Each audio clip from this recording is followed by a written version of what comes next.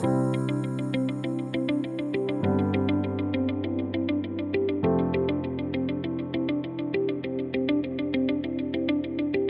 listening to the Fashion Ambition podcast, and I'm your host, Natalie Robin. The Fashion Ambition podcast is all about bringing you the tools and strategies to start and scale your business or career in fashion through conversations with industry experts who have been there and done that. Whether you're a startup founder or a new fashion graduate, or you just know that a career in fashion is your calling, we have an episode to help you launch. Make sure to keep up with new episodes by following the podcast at The Fashion Ambition on Instagram, where I update you on new episodes every week. You can also find my blog on Instagram at Nomad and Mode and online at nomadandmode.net, where you can find fashion tips and travel guides from how to pack for a 6-month backpacking trip to the best places to shop in Paris. You can also find all of the links to the website and to connect with me and each of the guests in the show notes. So with that, let's get into the episode. Hi, everyone, and welcome back to season 2 of the Fashion Ambition podcast. So in this episode, it's going to be a little bit different. Instead of starting off the season with an interview, I thought I would switch things up a little bit. And instead, I'm going to be talking about something that actually inspired this podcast to begin with. And that is fashion blogging and my interest in fashion blogging. So if you have had the chance to listen to the intro of the podcast, you'll know that in 2016, I started a fashion and travel blog called Nomad and Mode.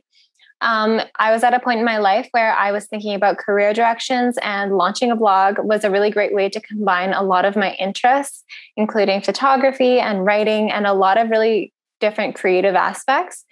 But for me, I had a really strong creative background at the time, but I did not have a strong strategy, marketing, or business background. I really didn't have any prior education in that at all.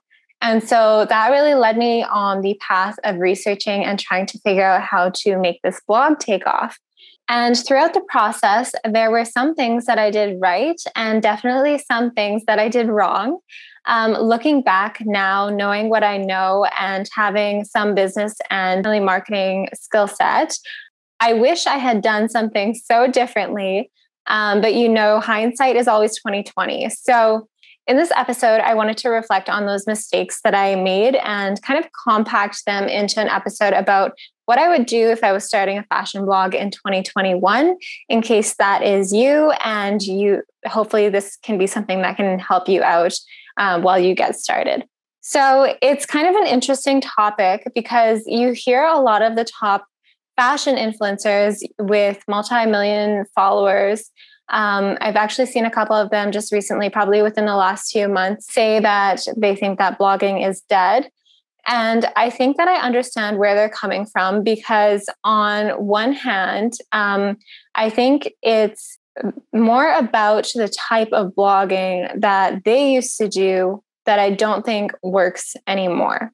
However, I do think that there's a different kind of blogging that you can still be really successful in. So when fashion blogging first started back in the early or late, actually 2000s, bloggers would post outfit photos directly on their websites or their MySpace accounts, and people could go directly to those bloggers' websites, and that's where they would see the outfit photos, and that's where they would get inspiration. But now people can go directly to Instagram, and there's not really a need for people to make that extra stop on a blog for outfit inspiration. It's only when someone is interested in making a purchase or they're really interested in that influencer in particular that they might click through and browse the blog. A lot of Instagram influencers will even link directly to a brand's product page in order to make affiliate commissions using the Instagram swipe up feature. So there's no need to go to their blogs just to browse. So in that regard, I definitely agree that blogging, or that blogging model of just posting outfit content to your website and hoping people go there, that definitely no longer works. However, actually, I should say as well that they may have also had somewhat of a marketing strategy behind that. However, on the other hand, if you consider that a blog is actually an informational website, there's still so much opportunity, both for monetization and also the opportunity to use a blog as a marketing tool. So if you look at Google, it's a search engine. Its purpose is to answer questions and to solve people's problems by answering those questions. And because people search on Google with intent, meaning that they know what they want and what they're looking for, Google traffic is a hotter audience when it comes to the probability that they'll buy something. So, and I mean a hotter audience in comparison with Instagram.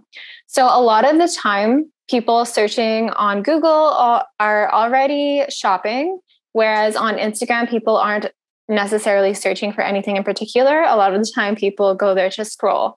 So you might inspire them to buy something on Instagram, but they're less likely to make that purchase right away. Because when someone is searching for, say, a winter coat on Google, you know that they're ready to buy. Whereas on Instagram, someone who's in the market for a winter coat might save photos of coats that they like if it so happens to show up on their newsfeed, but then they might go directly to the brand's website and make that purchase. And this works perfectly for brands, but as an influencer, you might post something like an outfit photo, for example, and inspire people, and people might save your photo for later, but you're not directly giving answers to that search query the way that you are in Google if you create content that's search engine optimized. So influencer marketing on Instagram and other social platforms definitely works really, really well. There's no debating that. But the opportunity with blogging and writing for SEO is really that you can answer people's exact search queries of what they're looking for and potentially gain web traffic or make a sale or set yourself up as the expert in your industry in doing so. So that being said, I do not think that blogs or fashion blogs are dead in 2021, but I do think that they have to kind of operate on a different model than they did in the late 2000s. So I think that the other thing is that with Instagram and influencer marketing, you have to be in constant production in order for it to be profitable. So that's another way that the two sort of content platforms or content strategies differ. So what I mean is that if you stop posting photos, or if you're inconsistent, or if you lack good frequency of posting, people are going to forget about you very quickly. And if you lose that engagement, then you lose interest with brands. However, informational blogging, even though it's a lot of work, once you post an article on Google, it's a lot more evergreen. So your article that you have optimized for a particular search query is going to show up regardless of how long it's been since you published it, if it's properly optimized and if it's the best source for that search query. So for example, I was doing some research into blogging and I searched a query, and the first page that came up was actually a blog post from 2011. So to give you that comparison, something from 2011 that they created 10 years ago is still ranking on Google, and it's still driving in traffic and potentially getting that web page affiliate compensation. And so that's just a short comparison, but it gives you an idea of the differences between blogging and influencer marketing. So now that we've gone through that overview, I wanted to get into 6 points that I wish personally I had known when I first started a fashion blog. So number 1 on that list is to prepare for the long game. I would say that you have to be willing to trust the process and be frequent and consistent with your posting schedule. You have to consider that your blog is going to be a business. So this is a business venture from the very beginning, and you have to treat it accordingly. You'll likely have to be willing to stick it out for at least a year to see any rewards like you would with any other business. And in that year, there's going to be a lot of work. I think that's one misconception with blogging, is that it's easy. There is a lot that goes behind making a blog successful. So especially if you have no capital to work with, or any sort of leverage to pay content creators to work for you, that is going to slow down the process quite a bit. So that's number 1, have a consistent content publishing schedule and don't expect immediate results. So the mistake that I would say I made is that I didn't stay focused on one blog, and I took long periods of time off of it while I was in university, while I was traveling, while I was working on other projects, etc. I launched the blog in October of 2016. I started working on it, I think, earlier that year, in April. And then I didn't work on it again really until August of 2018. And then while I was in university, I took a really long hiatus too. And I think that the biggest thing is that I didn't see the big picture of how it was going to grow. And so I didn't really have that incentive or push to continue to work on it because I wasn't really sure how to make it work. I didn't have a business plan and I didn't have clarity on what the brand messaging was. And I think that that's such a huge part of playing the long game. You have to know what you're actually working towards monetarily.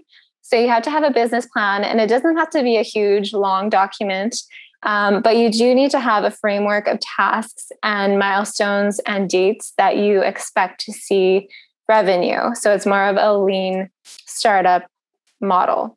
On that note as well, I think it's really important to know and to have a realistic expectation when it comes to how much content you'll actually be able to create, particularly if you're a full-time student or if you work full-time. Blogging is extremely time consuming and it is very time intensive and it takes a lot of work. So not only that, but there is a big learning curve if you don't have any of the required skills ahead of time. And there are a lot of different skills that go into it. So from web design to graphic design to SEO to writing articles.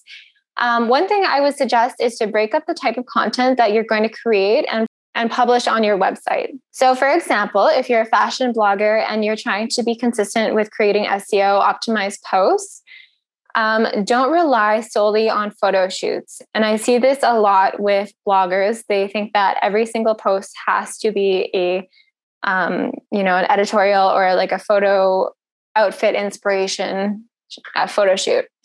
Definitely include them within your content strategy, particularly if this is going to be a personal blog and a personal brand, because people connect with you and, images of you. But that doesn't have to be your only type of content. So this is because, or the reason I say this is because shooting outfit content or even doing an editorial photo shoot is extremely time intensive. It takes a lot of planning, from finding a photographer to sourcing outfits to scouting locations to potentially driving to the location, etc. And if you're just starting out and you work full-time already, or if you're a full-time student, you might not necessarily have the resources to do that consistently, every weekend or whatever it might be. So I don't want to discourage you from doing your own photo shoots. I actually think you should include that as part of your content strategy. But I would just say, and again, this is for bloggers focusing on website content specifically, I would just advise that can be one type of article that you create. You can also create things like listicles, product reviews, product recommendations that have a little bit less of a production time and a little bit less of a cost in terms of energy, and are still great options to use to rank on Google. So if you break up the types of content that you can create, and you really have a strategy and you have that all broken down into your calendar, that's going to give you a lot more a lot more time. And as a result, you'll be a lot more consistent. So the second point that I wanted to mention is to make sure that you learn SEO for content writing right away. And I touched on this a little bit in the above point, not only to be consistent and frequent, but you want to make sure that the content that you're putting out is actually optimized for Google. If you're going to be putting in a ton of time and energy to create the article to begin with, you might as well maximize your ROI. So you could be creating a lot of beautiful content and great helpful articles, but if they aren't SEO optimized, no one will see them. And this is something that I learned the hard way, in part because I found it quite difficult to find good resources on how to use SEO, how to write for SEO. And that really got into the details, or I found it really difficult to find good resources on how to write for SEO that really got into the details and numbers behind keyword research. So what you should be looking for in terms of keywords will be based on where you're starting out in terms of the domain authority of your website and how much leverage you already have there. So I now have my SEO strategy laid out in a really specific process that consistently ranks my articles for my intended keywords. But that definitely wasn't the case in the beginning. I find that this is because this is a common struggle for content writers and fashion bloggers, or even fashion editors, because a lot of the time, these writers have a really good background when it comes to creative writing, but they don't necessarily have that technical background on how to write in order to get traffic and in order to get ad revenue and sales as a result of that traffic. So that is definitely something that I wish I had known earlier, because it would have given me a lot more direction in terms of writing and content creation. But of course, you have to learn as you go as well, and you can't be expected to know everything when you first start. And that's totally okay. I think the most important thing is that you do get started on any project that you're working on, really, and you have to trust that you're capable of learning and getting better and improving. So speaking of SEO, I'm going to be recording another episode that will be coming out in a couple of weeks, outlining my exact process for ranking articles on the first page of Google for targeted keywords. This is the strategy that I've been using for all of my articles lately, and I've seen some really great results. If you are a fashion writer or an editor or a blogger, definitely don't miss that episode. So the third point that I wanted to mention is that taking courses can save you so much time. So if you take courses by people who have already had success doing what you want to do, it's really invaluable. So yes, a lot of the information needed to build a business or to create a successful blog is available online. However, online for free, I should say. However, if you think in terms of being, time being money, it really makes a lot more sense to invest in a course that's going to fast track you to where you want to be, rather than spending years trying to piece together free information. And while I do recommend taking courses, I'd also say that it's important to do your research on them. I've taken some really amazing courses and some not so amazing courses that I felt were kind of a wasted investment. So look at the reviews, consider the business model of the person teaching the course, look at their reputation within the marketplace, see what other people are saying about them and about their course, and decide on whether or not what they're teaching really aligns with your goals in your own business and in your own blog. So the fourth point that I wanted to mention, and this is actually probably one of the most important points out of the list I'm going to give you, but this is to build a revenue model, because if you're wanting to be a business, you have to be making revenue.